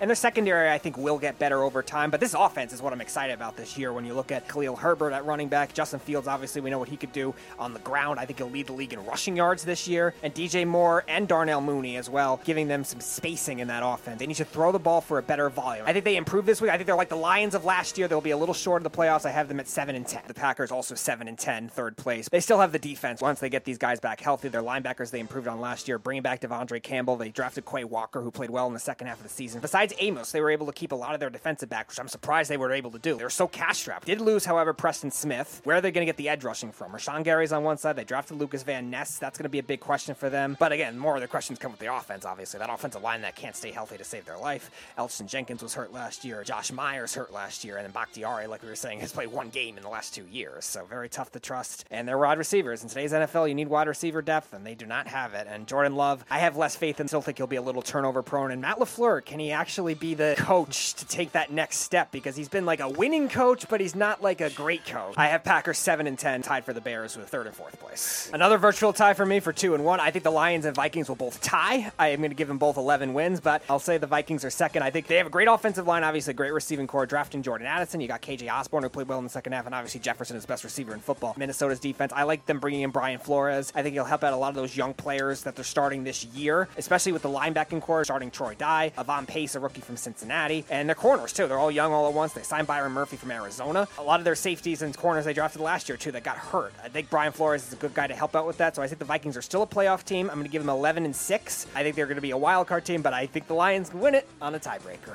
I got the Lions winning the division. I think there's a lot of great draft picks that they had this year. I know a lot of people were criticizing their first round. I do think Campbell is a nice player for them, though. What they really need to help out their run defense a lot, and he still can cover very well, too, side to side against the screen, too. Now, their secondary, I questioned with their corners being traded, but they did draft Brian Branch. They had a young safety in Kirby Joseph that played very well last year. Young linebacker in Malcolm Rodriguez, who can cover as well. And their edge rushing, too. Both Hutchinson and their other rookie, James Houston, a 5th-round pick, both had over 9 sacks. The Lions' offense, we know how potent they can be. Even with their receiving suspensions, I think they still have enough. Marvin Jones, they brought back as a solid veteran guy. I love Amon-Ra St. Brown. Their offensive line was the second best in terms of Pro Football Focus grades last year, only to the Eagles. And that'll help even bring in new running backs, too, with David Montgomery. And Jared Goff, you got to play better on the road. That'll be the next step for him, but I do think he'll play better overall. So give me the Lions 11-6, tie with the Vikings for the division. I think they both make the playoffs. But give me the Lions to finally end the drought. I think the Chicago Bears will be the worst team. That's not saying anything bad about the team and the organization. I think Justin Fields is going to make strides. I think this team's going to make strides. DJ Moore and Mooney, the offensive line's going to be better. This defense is going to be better. I just question, are they going to be able to stay intact? Is Justin Fields going to stay healthy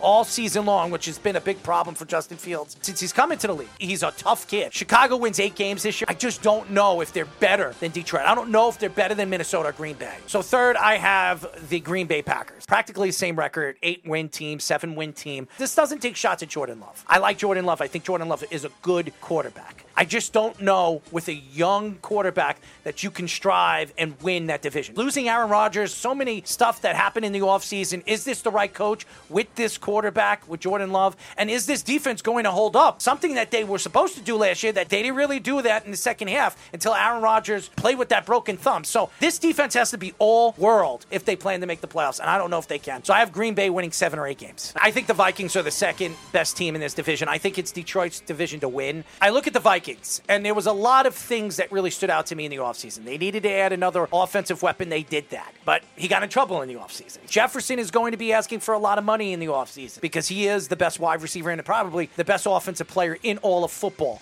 And Kirk Cousins. Is TJ Hockenson and Kirk Cousins going to have the season that they had last year together after the trade at the trade deadline? I love their coach. I think he's a great offensive mind, but the defense last year completely fell apart. They lost some defensive players in the offseason. The question is, are they going to be able to hold up? Are they going to be able to compete? So I have the Minnesota Vikings winning 10 games. I have Detroit as my number 1 team. I think they're a fantastic team. They're built to win this year. I think they make the playoffs this year. I think for a person that's taken shots at Jared Goff over the last couple of years, I think he is the quarterback of this team and this organization in their future. I think they have everything. They added Montgomery in the offseason. I think they're going to be able to run the ball even better this year. And they have weapons all over the field. We all know what Brown is. When Williams actually plays and he doesn't get in trouble, this team could be so prolifically offensively sound and the best offensive line in football. I think this team is transitioned into the best offensive line in football. Last year they were second. This year they're first. Give me Detroit, 12-win team this year. Number 1 team in the NFC North. NFC South, Tampa Bay Buccaneers will be the worst team in this division. They were traded away Mike Evans probably at the trade deadline. Their offensive line is abysmal. I do like the potential for Rachaad White and maybe Chris Godwin in this offense, but that's really about it. There's not really a lot that you could trust. Their defense, Shaq Barrett's coming off a major injury, torn Achilles for an older pass rusher too. That's going to be hard for him to be able to come by.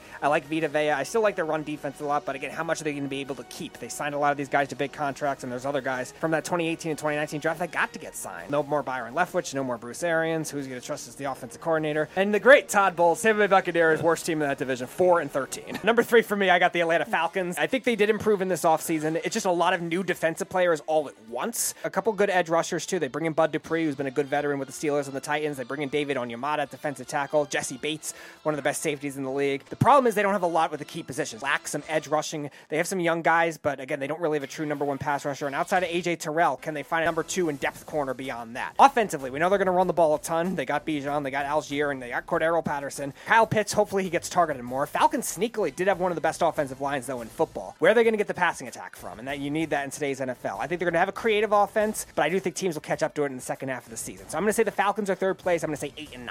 I'm going to go Carolina 2nd, 9-8 this year. I think they're going to be kind of a slow starting team. A lot of new coaches all at once. Good coaches. Frank Reich as the head coach. Evero coming from Broncos as defensive coordinator. I think that'll help them a lot. Their edge rushing has been very good. And their secondary, very underrated for the Panthers, too. They just got to stay healthy with guys like Chin, guys like J.C. Horn. We'll see on C.J. Henderson. But offensively, they lack the skill position players to get him going on a faster rate. I love Bryce Young as a talent. I think he's going to be a very good quarterback in this league. It's going to be hard for running backs and wide receivers coming over from other teams to learn that new system right away. And we saw last year, older receivers really have trouble in today's game. And Adam Thielen was one of them that was really just more of a touchdown guy last year. Charks had some injury issues. Jonathan Mingo, a rookie to watch out for, I think could emerge as a potential top target for them. But their offensive line, their defense will keep them afloat. So I still have them 2nd in the division. I think they're right on the outside of the playoff teams in the NFC. 9-8 for the Carolina Panthers. And the number 1 for me, I got the Saints. Even without Alvin Kamara for the first 3 games, I think they could win 2 of those games. They could beat the Packers. They could beat the Titans. I think Carolina would be the tough one, but I think they'll be just fine. Their offensive line is getting healthier from where they were last year. Their first-round pick, Trevor Penning, was hurt a lot of the year last year. Eric McCoy, the center, who got a big contract, was also hurt. When you look at the second year of this coaching staff, too, I think they'll be able to transition a little bit better, too. Now, their defense did lose a couple pieces. Marcus Davenport goes to the Vikings.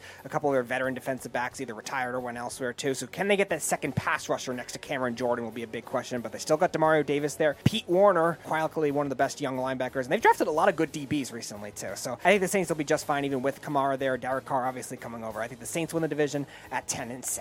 Tampa's the worst team. They don't even have a quarterback. This team is just horrible. And I believe Mike Evans is going to want out. I think Godwin's going to want out. They're not going to want to be there. This team is an absolute joke, ladies and gentlemen. They have good wide receivers. They have a good running game. And the defense, White wants out. I expect him to be traded one way or another at the trade deadline. This team is completely a debacle. And right now, with Todd Bowles running that team, this team is going to be an absolute joke in the NFC. This could be the worst team in the NFC. I think they'll be looking for a quarterback in next year's draft. They'll be drafting in the top 10 next year. Tampa wins 5 or 6 games. They're the worst team in the division. I'm going Carolina in 3rd place. I don't trust right now with a rookie quarterback. I think in the position that they are in this year, I think Bryce Young will be a good quarterback. The question is this offensive line going to be able to protect him? He is small. He could get hurt this year. The defense is very well built. Is the defense going to be enough if the offense can't put enough on the board? I don't know if they can. I question Carolina's offensive side of the ball and the quarterback play, especially losing DJ Moore in that trade. They don't have a number 1 target, really, and that's going to be a big problem. Don't tell me Adam Thielen, because he is not the guy. Carolina will win 8 games this year, no more than 9. Carolina is my 2nd to worst team in the division. I have Atlanta in 2nd place. I think they could be a borderline playoff team. This offense is going to be fun to watch. Robinson's going to be fun. Patterson is still there. They have Pitts. They have Drake. This is an explosive team, and they're going to be able to run the ball. And their defense, they added Jesse Bates, who is a great defender, one of the better secondary players in all of football. He will help out a very weak secondary from last year, and a defense that I think is going to be a lot better. I think they're going to be able to put pressure. The question is Desmond Ridder the guy? I do believe that Desmond Ridder is a lot better than people think he's going to be. He's going to be a run and throw quarterback. He will be able to use his legs. The question is his size going to matter in the NFL? He's so thin, and he can get hurt very, very quickly. There's no more Marcus Mariota there. He's backing up right now Jalen Hurts. I think this team's better offensively than people think. I think they're going to put up numbers. I think they're going to put up scores. I think they'll be able to compete against some of the worst teams in this conference. So give me Atlanta. I think they win 10 games this year. Number 1 team, it's the Saints. Derek Carr, the weapons that he has, Olave, they're going to be able to run the ball when Alvin Kamara comes back. This offensive line's a veteran offensive line that can put up numbers, and this defense is as good as any defense in football. This defense was one of the sack-leading defenses 2 years ago. I really, really like the Saints. I think they win about 11 or 12 games this year. this year. NFC West. Cardinals will be last place. They're trying to actively tank and trade everybody, so I'll give the Cardinals one win. The Rams are third, 6-11. I think their offense, if Cooper Kupp would stay healthy, will still be able to throw the ball a lot, but their offensive line is not good. McVay is going to help them. Their schedule is tough. They're going to compete in games. I don't think they're going to be like last year where they're going to completely fold, but I think it's still going to be very hard with a lot of defensive players lost, a lot of young guys all at once. I think just with a lot of new coaches all at once, it's going to be hard for them. So I'm going to say Rams third place, 6-11. So here comes the first big surprise. I am going to take the 49ers second. I'm not sure how the quarterback situation is going to come back with Brock Purdy. I think it's going to take them a little while to get going. I think they're rushing him back, and I think it's going to be a big mistake for them. Deebo Samuel just coming off an injury too. How good is he going to be right away? And the big thing that no one's talking about is the offensive line lost a lot of pieces this offseason. Trent Williams is still there. Obviously, he's been the best tackle in football for quite a while, but McGlinchey on the other side goes to Denver. A lot of their veteran guards are gone now too, so I'm not as high on this 49ers overall offense this year. I think Kittle will have to do more blocking as a result. Juszczyk, and secondary-wise, can they get those guys back healthy on the defensive side of the ball? 3 corners hurt last year. How will they come back? And again, if Brock Purdy doesn't play well, they get to go to Sam Darnold, and it creates a bad culture for this team. So I'm going to say the 49ers. They still make the playoffs, but I'm going to say them as the second place team. I got the Seahawks winning the division, and because Seattle got some really good defensive players in this offseason. They brought back Bobby Wagner. They signed Devin Bush from the Steelers. They brought in Julian Love from the Giants, who had a very good year. Draymond Jones, Jaron Reed. That was the biggest weakness for Seattle last year. They could stop the pass. Their secondary was great, but they could not stop the run, and I think they really bolstered that well. Offensive line was really good. They're only going to get better. 2 second-year tackles, a third-year guard, Damian Lewis, and now bringing in Jigba too. You have 3 really good wide receivers. So the Seahawks have the capabilities to play like the Vikings and the Bengals and offenses like that can play those 3 receiver type sets. It's not just going to be just a running type team like you saw in years past. And I love the coaching with Pete Carroll too. And Geno Smith, he proved himself last year. Give me Seattle, 12-5, winning the division, number 2 overall seed in the NFC. What could I say bad about this team? They're obviously trying to lose. Kyler Murray will not be back this year. I wouldn't even be surprised if he's playing professional baseball after this year. I think the Rams are horrible. They have no offensive line. They have no draft stock. Cooper Kupp being out a significant amount of time doesn't help them. I think he'll demand a trade. We've heard Matthew Stafford is not happy playing with the youngsters. He might demand a trade. I don't think they win more than 4 or 5 games. The Rams are the second worst team in the NFC West. I think Seattle is the second best team in the division. I don't know if I would pick them over San Francisco. I don't trust Brock Purdy. And if Brock Purdy gets hurt, who's their backup quarterback? Sam Darnold. I would have trusted Sam Darnold over Brock Purdy, being that Brock Purdy coming off a UCL tear, starting the season with his throwing arm. It definitely has to worry you, especially if he's franchise quarterback. You give Nick Bosa that type of money, you expect him to show up. Hargrave's got a lot of money in the offseason coming from Philadelphia. The questions really lie with Seattle right now is with the weapons. Are the weapons DK Metcalf and Tyler Lockett and Jigba? Ohio State wide receivers are very good. Seattle wins 10 games, 11 games. They make the playoffs. I like everything about them. By the way, I don't want to see Adams play this year, that big mouth idiot. Oh, don't worry. He'll be back. He will be back this year. He won't be back in the first week, but he'll probably be back the second or third week. But I'm looking forward to watching him get his face beaten in. My number 1 team is San Francisco. I'm not trusting Purdy. And we've seen quarterbacks come off the bench like Brock Purdy and put up numbers. So in a Kyle Shanahan type of offense, it could absolutely work. I just don't know if I trust it, and I don't know if I believe it. I do believe they're the number 1 team in that division because of their defense. I think Bosa and Hargrave adding to that defensive line is only going to make them even massively better. They have what it takes to win a championship with the defense that sound. The question is offensively, is George Kittle going to stay healthy? Is McCaffrey going to stay healthy? Is Deebo Samuel going to stay healthy? This is a team that's been fighting injury every single year. And Purdy, look at Brock Purdy's record last year against 500 teams. He was 2-1. And that was at the end of the season when some of those teams weren't even starting their starters. They don't win more than 11, 12 games. When we come back, ladies and gentlemen, we will get into our AFC previews and our 3-for-all picks of the week. Only on the Weekend Crunch. We are back, ladies and gentlemen. As you know, this is the Weekend Crunch. I'm your host, Errol Marks, my co-host, Speedy Pete. Remember, you can listen to our show every single Saturday from 7 p.m. to 9 p.m. New York Eastern Time only on 103.9, the LI News Radio Network. Brought to you by New York Sports E-Magazine and the Worldwide Sports Radio Network. Check out the Worldwide Sports Radio website by going to worldwidesportsradio.com. Check out all our shows throughout the week, including the Loudmouths with me and Speedy Petey every single Wednesdays and Thursdays at 7 p.m. Worldwide worldwidesportsradio.com. So let's get into the AFC East, as the New York Football Jets could be the best team in the AFC East this year. The powerhouse AFC East with Buffalo, Miami, New England, and the Jets. I got the Patriots last again. I know they got Bill O'Brien to help out that offense a little more, but Juju Smith-Schuster, nothing you could trust with that knee. And Kendrick Bourne's the only other receiver I trust on that team. Their offensive line's better. Their defense is good. I think Bill Belichick will coach them to like 8-9 for the Patriots. Third place, I got the Miami Dolphins. I was higher on them during the offseason process, but their injuries are concerning. No Jalen Ramsey for probably 6 games or so. I think that's going to hurt their secondary. Fangio will help it a little bit, but I do think it's going to hurt them against the rest of the teams in this division. Offensive line, no Teron Armstead for a while too. That could hurt them.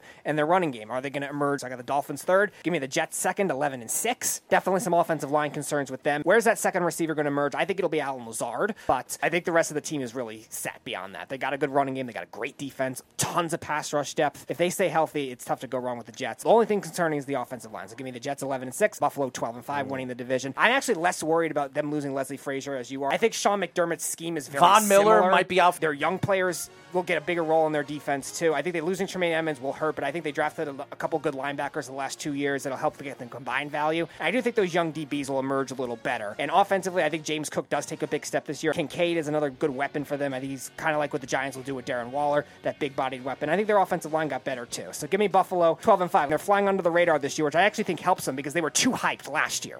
I got New England as my worst team. I think New England's going to win 8 or 9 games this year. I think they're going to still be a good team. They're good defensively. They have weapons. I still think they have a good running game. They'll be one of the better running teams in the NFL, and they can get at the quarterback. They can get him on both sides of the ball. So I think it's going to help Mac Jones that O'Brien is there, so I think he'll have a better season than he did last year. I think New England will be looking for a quarterback at the end of the season, but I believe Mac Jones will put up better numbers, and I think he'll keep his team in the game because of the defense. And I think they'll be able to run the ball. So I have the Patriots winning about 8 games this year. They'll be the last team right now in the AFC East. Second, Miami. I think Miami's going to be explosive. They're going to be fun. They're going to win 10 games this year. This defense is a lot more explosive than people think. Fangio is definitely going to help them out. This offensive line, there's a lot of questions to it. They overachieved. I think they're going to underachieve this year. Tua needs to stay healthy. If Tua stays healthy this year with Tyreek Hill and Waddle, even though Waddle right now is not 100% healthy, has ankle problems going into the season, but he always has ankle problems. He's never 100% healthy, but they're going to be able to put numbers. They'll be able to run the ball. This is where I think Mr. Indianapolis Colt will go. Jonathan Taylor, I think, will go there. Be a huge addition to them before the trade deadline. So give me Miami. I think they win 10 games. They could be a borderline wildcard team. Number 2, and I'm not saying this because I'm a Jet fan, I think Buffalo. I don't know what I expect with Buffalo this year. I think they lost a lot of weapons in the offseason. Their defense, their offensive line is getting old. They were not good last year. I don't think they're going to be any good this year. What did they do in the offseason to help that offensive line?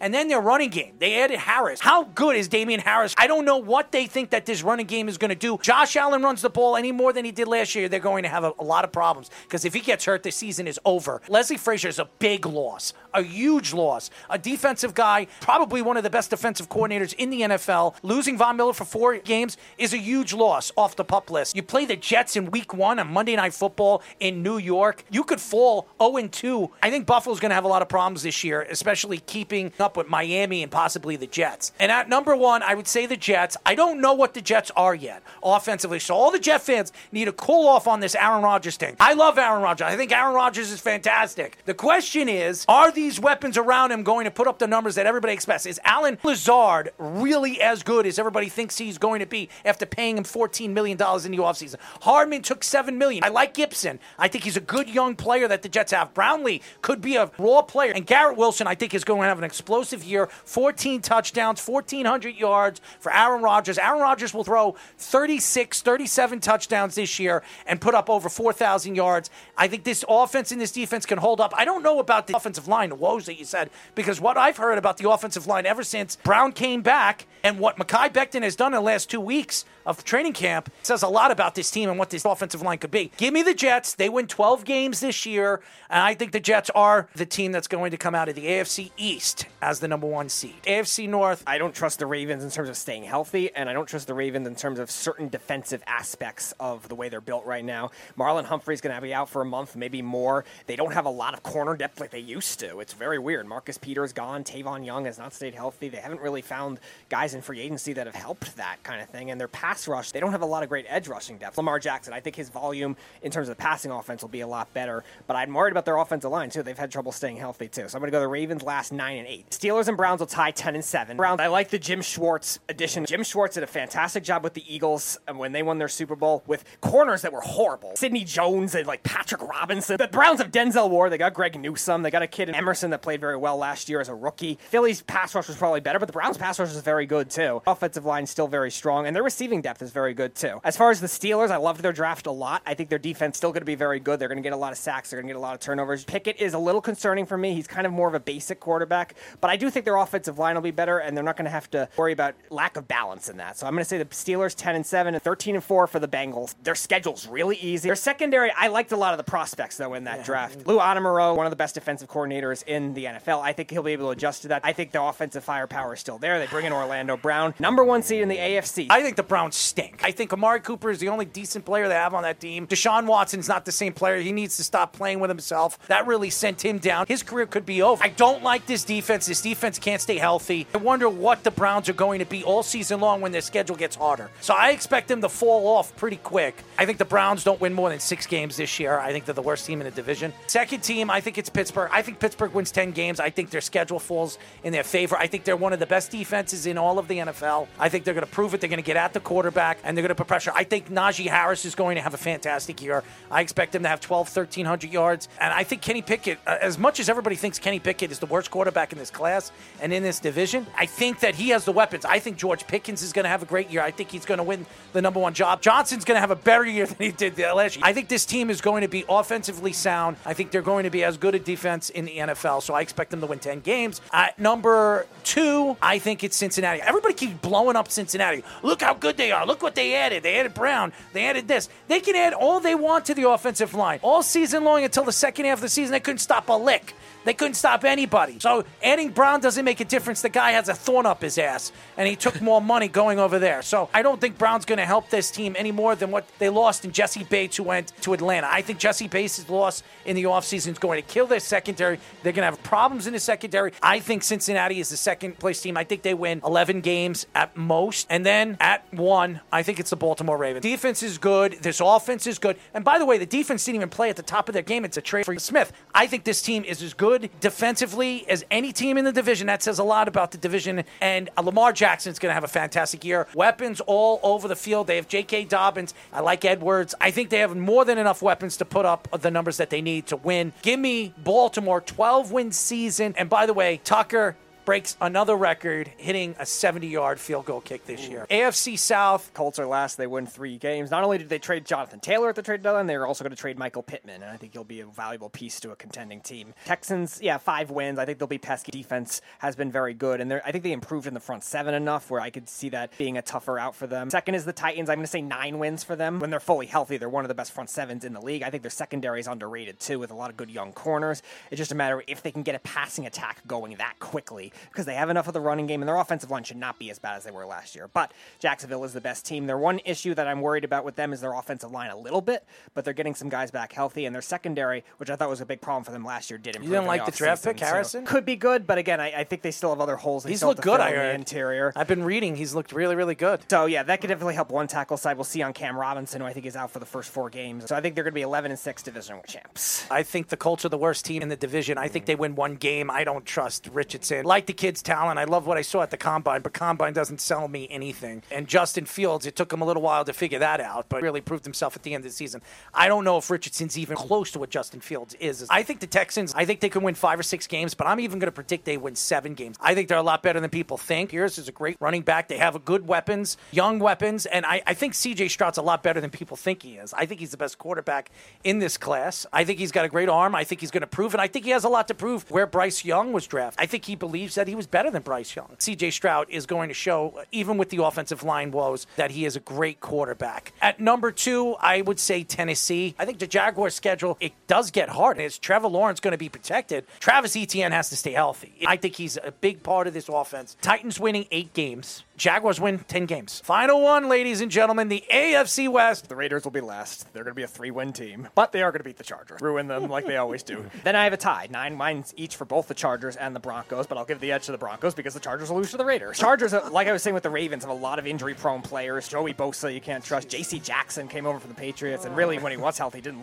look great. Now, again, their offense is a lot better. I think Kellen Moore is definitely a big upgrade over Joe Lombardi. Joe Lombardi was one of the worst coordinators in football last year. The thing is, I worry about the injury risk with their wide receivers as well, too. And the inside of that offensive line, are they going to be able to get an inside running game? Eckler's plenty good on the outside, but inside running game will be tough. So I'll say them 9-8. Broncos 9-8 as well. They improved their offensive line massively. I think getting Mike McGlinchey, getting Ben Powers from the Ravens, too, a nice addition. They've had some receivers hurt, but Marvin Mims is a rookie that I loved as a prospect. Javonte Williams, I think will return nicely. He'll start a little slow, but he'll return nicely. And I think that defense, I was wrong on them last year. I'll take the L. I thought they were to fall off badly losing Fangio. They did not. I think they'll regress a little, but not to the extent that they were supposed to. I think they'll still be good enough to stay afloat in that division. The Chiefs will win the division, but I think it'll be a little tougher than people think because they have a lot of good young defensive players that they have to transition all at once. I think they're an 11-win team. Besides Chris Jones, really the only other star at a particular position is probably Nick Bolton. He was a nice young linebacker, but that's really it. The offense is a lot of coaching and wait and see and motion. But the Chiefs do win 11 games, but they're only going to be the number 3 seed in the AFC. Obviously, my bottom team is the Raiders. They stink. I think they don't win one game this year. Their schedule is not easy. They have to play the Chiefs twice. They have to play the Chargers twice.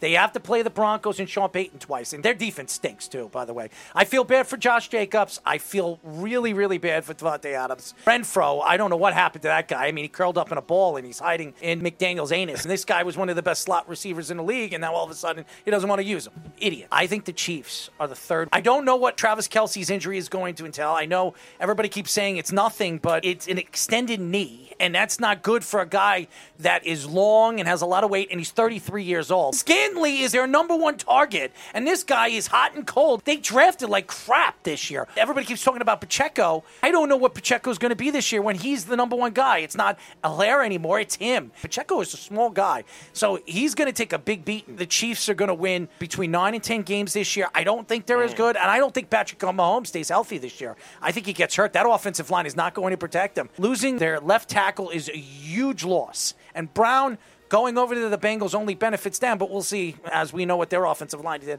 in the first half of the season. So I've got the Chiefs in third, 9 to 10 wins. 2 is the Broncos. I think the Broncos are a lot better than people think. I really do. I think they can run the ball with Williams. I think their defense was one of the best in the league last year. I think they're going to be even better this year as they rated them higher. I think they can make the throws. I think their weapons, Mims is a good player. I think Judy, with this offense, the way Peyton's going to use him, I think he's going to be even better than everybody thinks he's going to be. I think they're going to be able to put up points, and I think they're going to be able to play defense.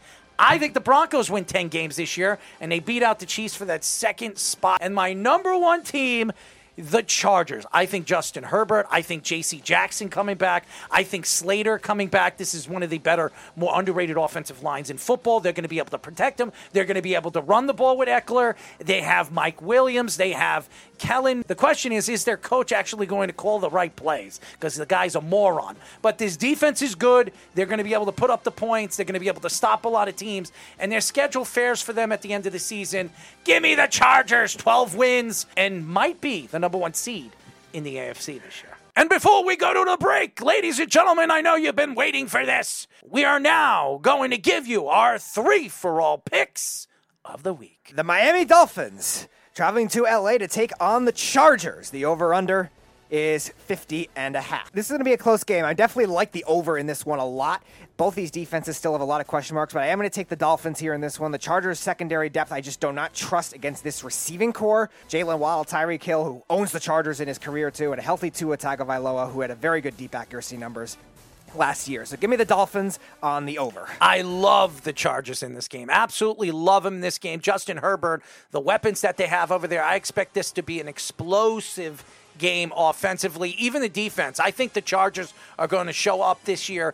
J.C. Jackson, I think that this team is now where they expected to be in the beginning of the season last year. I think they're full and ready to throttle. I think they knock off Miami in a close one on the over. All right, time for the MetLife doubleheader. First Sunday Night Football, the Dallas Cowboys and the New York Giants. The over-under 45.5 for this one.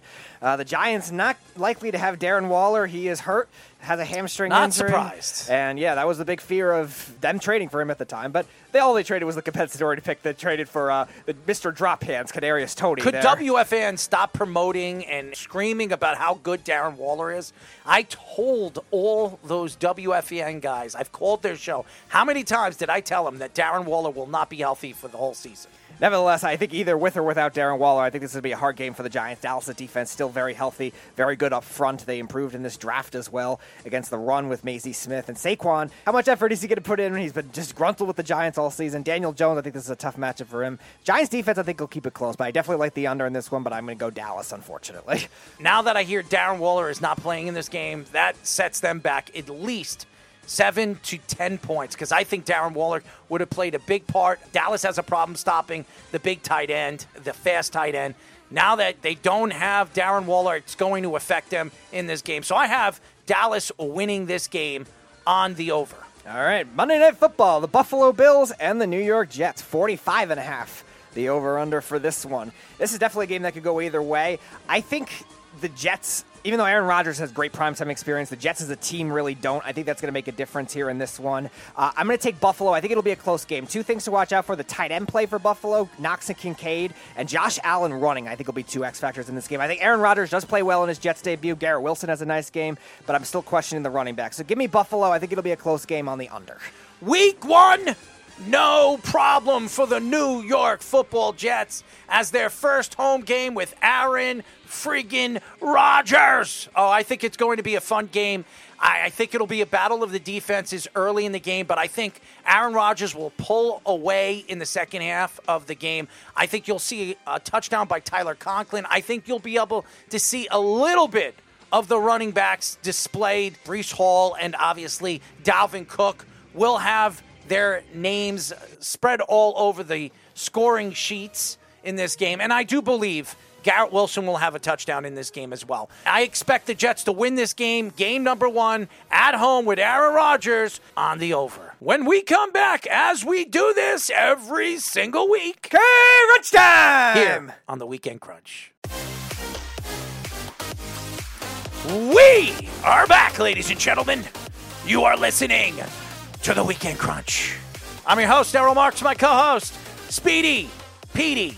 Remember, you can listen to our show every single Saturday from 7 p.m. to 9 p.m. New York Eastern Time, only on 103.9, the LI News Radio Network. Brought to you by New York Sports E-Magazine and the Worldwide Sports Radio Network. Check out the Worldwide Sports Radio website by going to www.worldwidesportsradio.com. Check out all our shows throughout the week, including the Loudmouths. All you have to do is go to the menu bar and check out all our shows, and when they air, it is live. You can tune in, listen to all the great guests and great content. All you have to do is go to www.worldwidesportsradio.com. Thank you to our friend Pete Bursick for joining us. He's been fantastic. Every time he comes on the show, he always gives us a great interview. He's funny, and I've never heard him laugh as much as he has over and over and over again on our show. On air, I listen to him. He's very serious. He doesn't laugh that much, but we get him to laugh. So we were very happy to have him on, as always, in the beginning of the season. We'll get him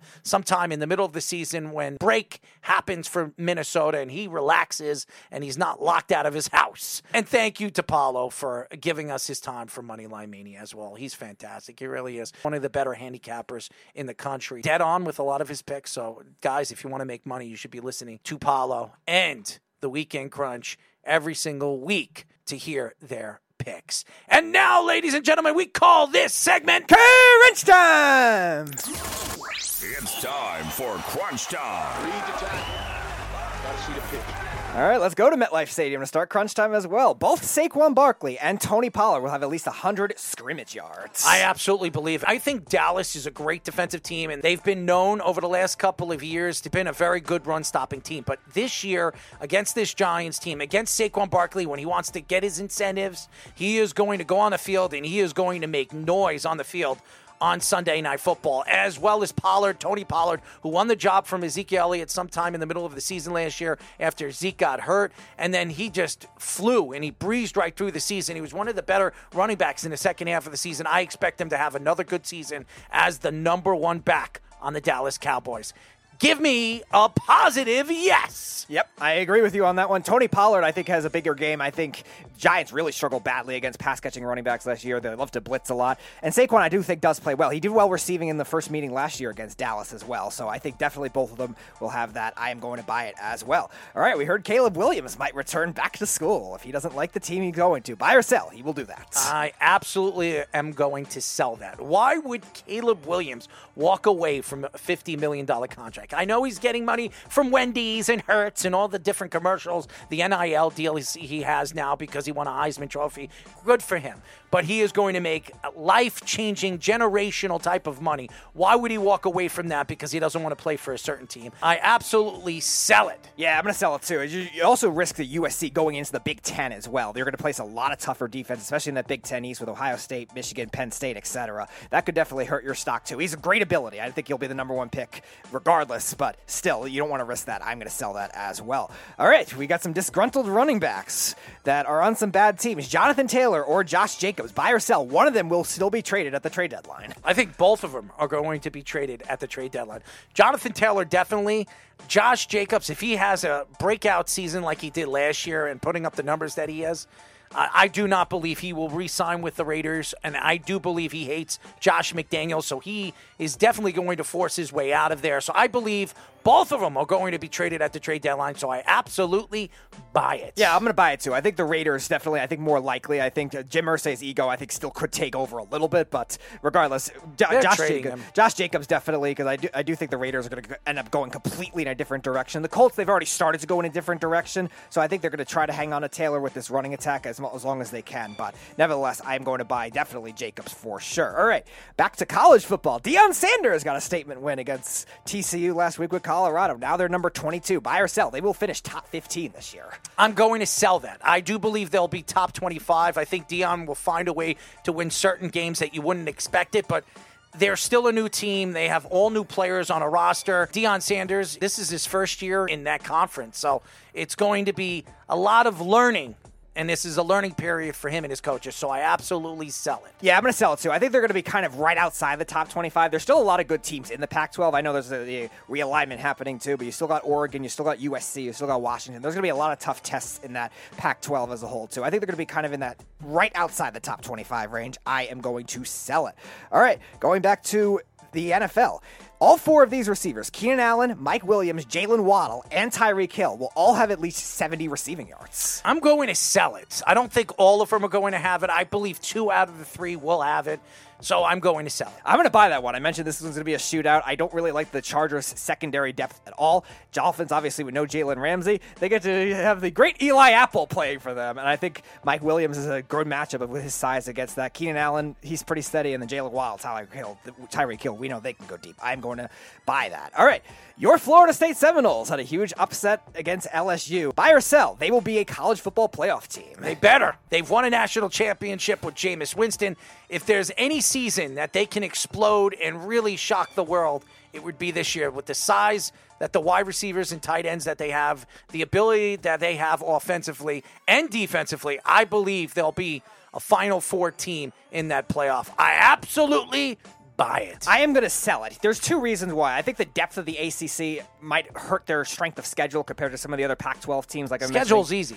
It is. No. But also, I think the top half of the ACC is still going to be very tough. They win all their games, and they win the ACC. They definitely have a good shot. They also have to deal with teams like North Carolina. Now, Clemson's already knocked out because they already lost to Duke. But North Carolina, I think, that's not necessarily true. I also like Miami as a potential sleeper to be able to rise. If Clemson wins all their games left, and they only have 1 loss, you don't think they could get into the Final Four? No, if they only have 1 loss. I don't think that'll be the case because I think they're very fraudulent. I think they're all very new all at once, too, with Clemson. You could definitely see another team from the SEC leapfrog now that LSU lost, whether it's Alabama or Tennessee. I also like a potential 2 for the Big Ten, Penn State, Ohio State, Michigan. And don't be sleeping on the Pac-12 either. Now that these guys are leaving as well. They have a bunch of good teams as well. So I just think there's a tough competition for that, and I like the schedule for the other guys. I'm going to sell that. All right, last one.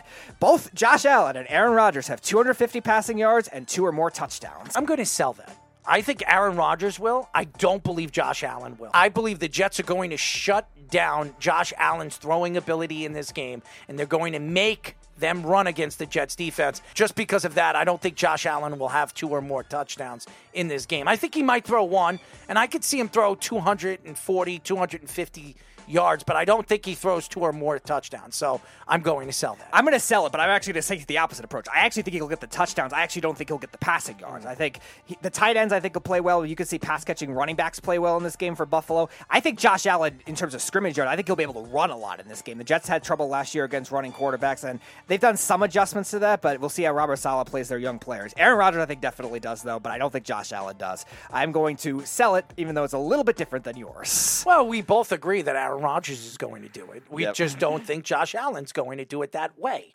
So it's going to be a fun game, and I know you have Buffalo winning the game. I have the Jets. I think it'll be close, and I think the Jets defense will win this game. Not the offense. The Jets defense will win this game, as everybody knows why the Jets are expected to be a Super Bowl contender this year. It's because they're shut down defense, their secondary, and some of the additions of that defensive line. I think it'll be fun to watch, that's for sure. Thank you again to ex-Vikings linebacker and current Vikings radio analyst and broadcaster Pete Bersick, our friend, for joining us. He's fantastic. Thank you to Paulo from Moneyline Mania. Thank you to all the fans out there. 103.9, thank you for letting us do what we do best, and that's entertain you guys for 2 hours on Saturday. Football season's here. Basketball season's a couple of weeks away. The hockey season is a couple of weeks away. So Rangers and Islander and Buffalo and Devils fans, it's going to be a fun year for all those teams. I think all 4 of those teams can make the playoffs. I really do believe that could happen this year. Also, the Knicks and the Nets. And yes, there will be baseball playoffs, but the Mets and the Yankees will not be there. So I'm sure New York fans are not going to be excited for the playoffs this year. Max Scherzer might not be either. The Rangers are falling apart, too. Well, there you go. If you're a Met fan and you enjoy Max Scherzer's destruction, well, good luck. I'm happy that the Met fans are happy. Thank you again to 103.9. Thank you to Pat and John and Bruce and all the guys over there, the production over there, the production team. Thank you, as always, giving us the opportunity to do what we do best, and that's entertain and be the sports radio voices for all you fans out there. Keep listening to us every single week, every single Saturday at 7 p.m. on 103.9, the LI News Radio Network. Good night, everybody.